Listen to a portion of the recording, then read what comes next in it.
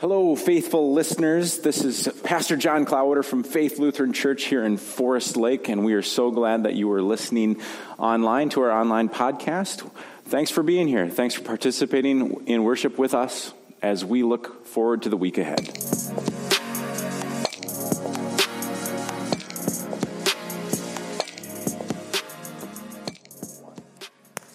In the days of King Herod of Judea, there was a priest named Zechariah. His wife was descended from the daughters of Aaron, and her name was Elizabeth. Both of them were righteous before God, living blamelessly according to all the commandments and regulations of the Lord. But they had no children because Elizabeth was barren, and both were getting on in years. One day, while Zechariah was serving as priest before God, during his section's turn of duty, he was chosen by lot, according to the custom of the priesthood, to enter the sanctuary of the Lord to offer incense. Now at the time of the incense offering, the whole assembly of the people was praying outside.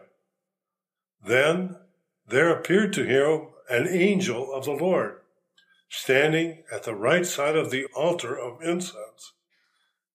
When Zechariah saw him, he was terrified, and fear overwhelmed him.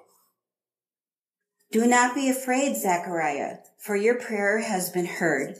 Your wife Elizabeth will bear you a son, and you will name him John. He will have joy and gladness, and many will rejoice at his birth. For he will be great in the sight of the Lord. He must never drink wine or strong drink. Even before his birth, he will be filled with the Holy Spirit. He will turn many of the people of Israel to the Lord, their God. With the spirit and power of Elijah, he will go before him to turn the hearts of parents to their children and the disobedient to the wisdom of the righteousness, to make ready a people prepared for the Lord. How can I know that this will happen? For I am an old man, and my wife is getting on in years. I am Gabriel. I stand in the presence of God, and I have been sent to speak to you and to bring you this good news.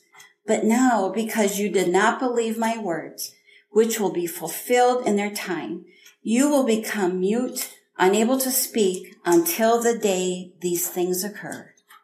Well, the people were waiting for Zechariah and wondering at his delay in the sanctuary. When he did come out, he was unable to speak to them, and they realized that he had seen a vision in the sanctuary.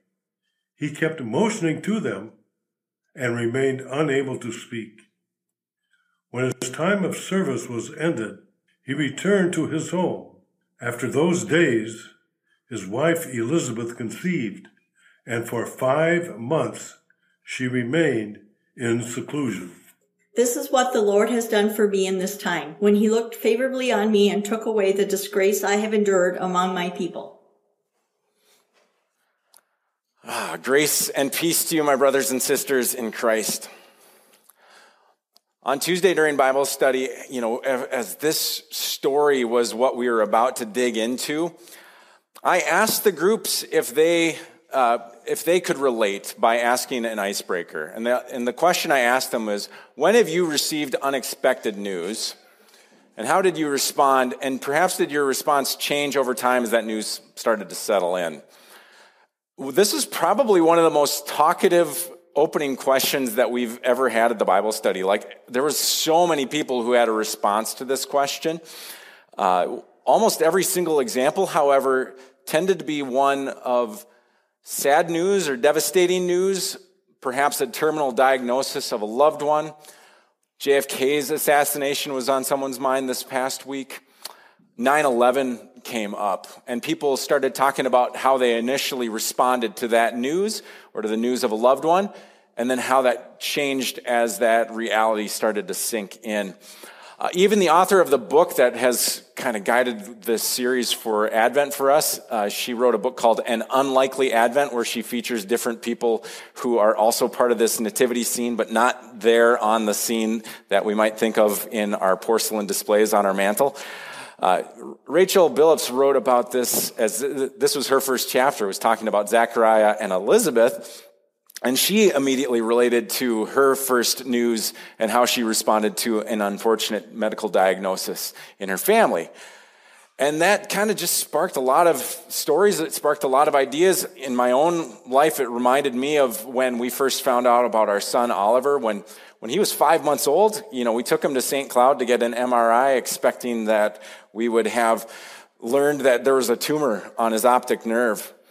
But what we learned was not that. Instead, we found out he was missing part of his brain and that he'd be severely disabled. So here's a picture with his happy sister, and here's Oliver, how he was for much of his early childhood, was not very happy and not very content. My first response when we first heard that news, truthfully, was confusion and denial and anger and all of those negative emotions, all those feelings. I couldn't help but grapple with that question of why. But that follow-up question that I asked was important in my own self-reflection to think about how that understanding of why and where things kind of take us, it does start to change over time, and we do start to see things a little bit differently. I'll be honest with you, those first few years with Oliver, when we had constant trips to the doctor, he almost died on Good Friday and changed that meaning of that day for me forever.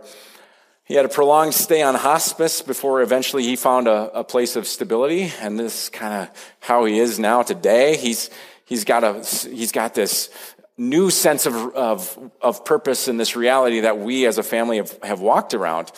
But I remember those first years and those first moments of being really, really hard. And the hardest part was, I think, was a change in the expectations, what this meant for us. Soon after the diagnosis, Taryn found an interesting reading, this poem by a woman named Emily Kingsley. And it goes a little like this. She said, "When you're going to have a baby, it's like planning a fabulous vacation trip to Italy. You buy a bunch of guidebooks and you make wonderful plans. You're going to go see the Colosseum, Michelangelo's David, the gondolas in Venice, and you even learn a few handy phrases in Italian so you can be polite. It's all very, very exciting. But after months of eager anticipation, the day finally arrives, and you pack your bags and off you go, and several hours later, the plane lands, and the flight attendant comes on the speaker and says, 'Welcome to Holland.'" "Holland, you say? What do you mean Holland? I'm supposed to be in Italy. All my life I've dreamed of going to Italy. But there's been a change in the flight plan. The plane has landed in Holland, and there you must stay. The important thing is that they haven't taken you to a horrible, disgusting, awful place. It's just different.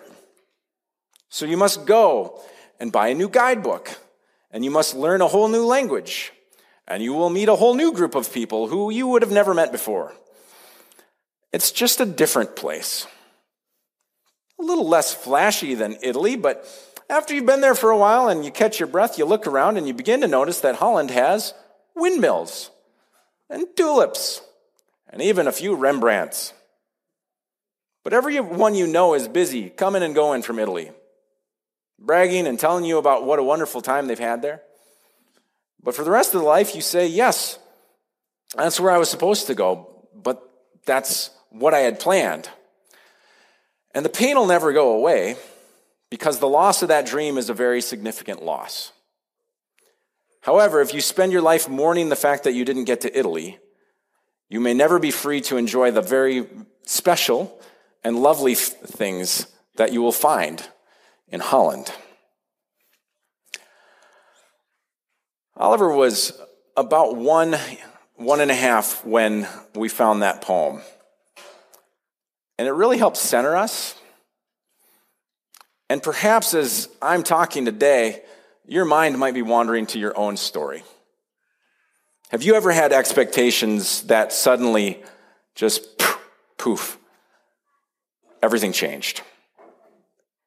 Have you ever anticipated that this one path that you were going on was going to be the path that you were going to keep going, and then when you had to divert, you weren't ready for it? You know, it's fun to tease about our resistance to change, especially in the church, Deacon Steve. It's not that we're resistant to change, as he talked about in his prayer lab minute during Reformation Sunday, but you think about change, and the reason I think we resist it is because we don't like to lose control.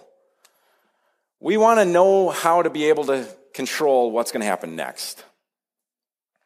Maybe we are confronted with so much change in our daily lives that we want church to be that one steady, constant place of stability. Which is interesting because all of the stories that we read in the Bible week in and week out are about people who have to respond to change, people who are confronted with things that they weren't anticipating. So you might think that Zechariah and Elizabeth, or even Mary and Joseph for that matter, are the only people that have been surprised and have had to make this massive change because this thing that they weren't expecting has now been thrust upon them. Especially when it comes to these pregnancies. The Old Testament, the Hebrew Bible, is filled with stories about people who were barren and then miraculously a birth happened. For example, Abraham and Sarah, who had Isaac, or in Genesis 25, where Isaac now with Rebekah has Jacob and Esau. Jacob and Leah, Jacob is not able to have children, and then all of a sudden Leah, boom, all of a sudden Reuben and all of these sons come along, and Rachel, after a significant wait, finally has Joseph. In Judges 13, we hear about Manoah and then his son, who finally comes, this blessing, very similar to the reading that we just had with Zechariah and Elizabeth, where Samson would be born. You know, Samson, the one with the long hair who can't cut his hair. He takes a Nazirite vow just like John the Baptist does.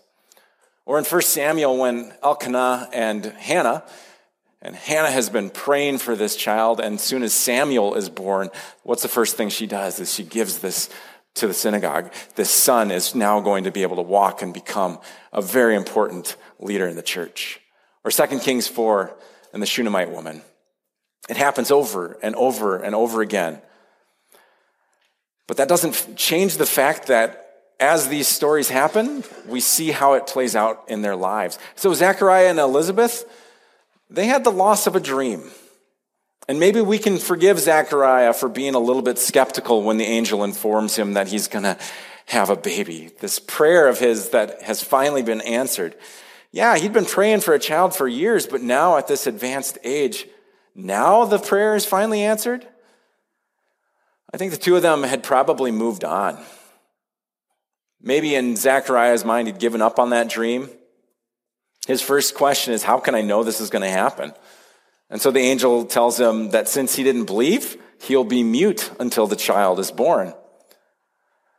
But Elizabeth never seems to have given up hope. You know, she felt ashamed. In a society of honor and shame, that theme was loud and true. But because of her role and how that was defined, Elizabeth felt ashamed, and now that shame has been lifted. This is truly good news to her. Yes, this child's going to be different. This child's going to be set aside. It's going to take this vow. No drinking and cutting of his hair, but this is going to be an important figure. This child would be different. This child would be uniquely qualified to prepare the way. Out of the unexpected, John will be born to lead to someone even bigger than himself. As we begin the season of Advent, we remember John's arrival as the one preparing the way for an even bigger dream to become a reality. Jesus. Jesus is coming. In fact, Jesus' arrival is so unexpected, so unbelievable, that there were plenty of skeptics when he finally shows up. Many of Jesus' closest followers thought that they were on a trip to Italy, that he was this great promised Messiah, that he was going to be the one to slaughter their enemies. Imagine their disappointment when Jesus doesn't ride in on a war horse, but on a humble donkey.